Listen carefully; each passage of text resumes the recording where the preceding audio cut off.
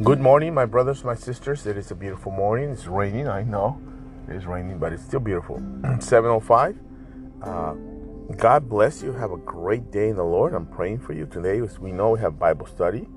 We have, as you know, today we pray, we have Bible study, we have dinner. John 14:21 says, "Those who accept my commandments and obey them are the ones who love me." There it is. "And because they love me, my Father will love them, and I will love them and reveal myself to each of them." That's what God is talking. Jesus saying, listen, you love me, you love my Father, let's show myself. That's how you get to know God. People say, how do I get to know God? There it is. He said he will reveal himself to you, to us. You have a great day. Hope to see you at church tonight, 6 o'clock, prayer.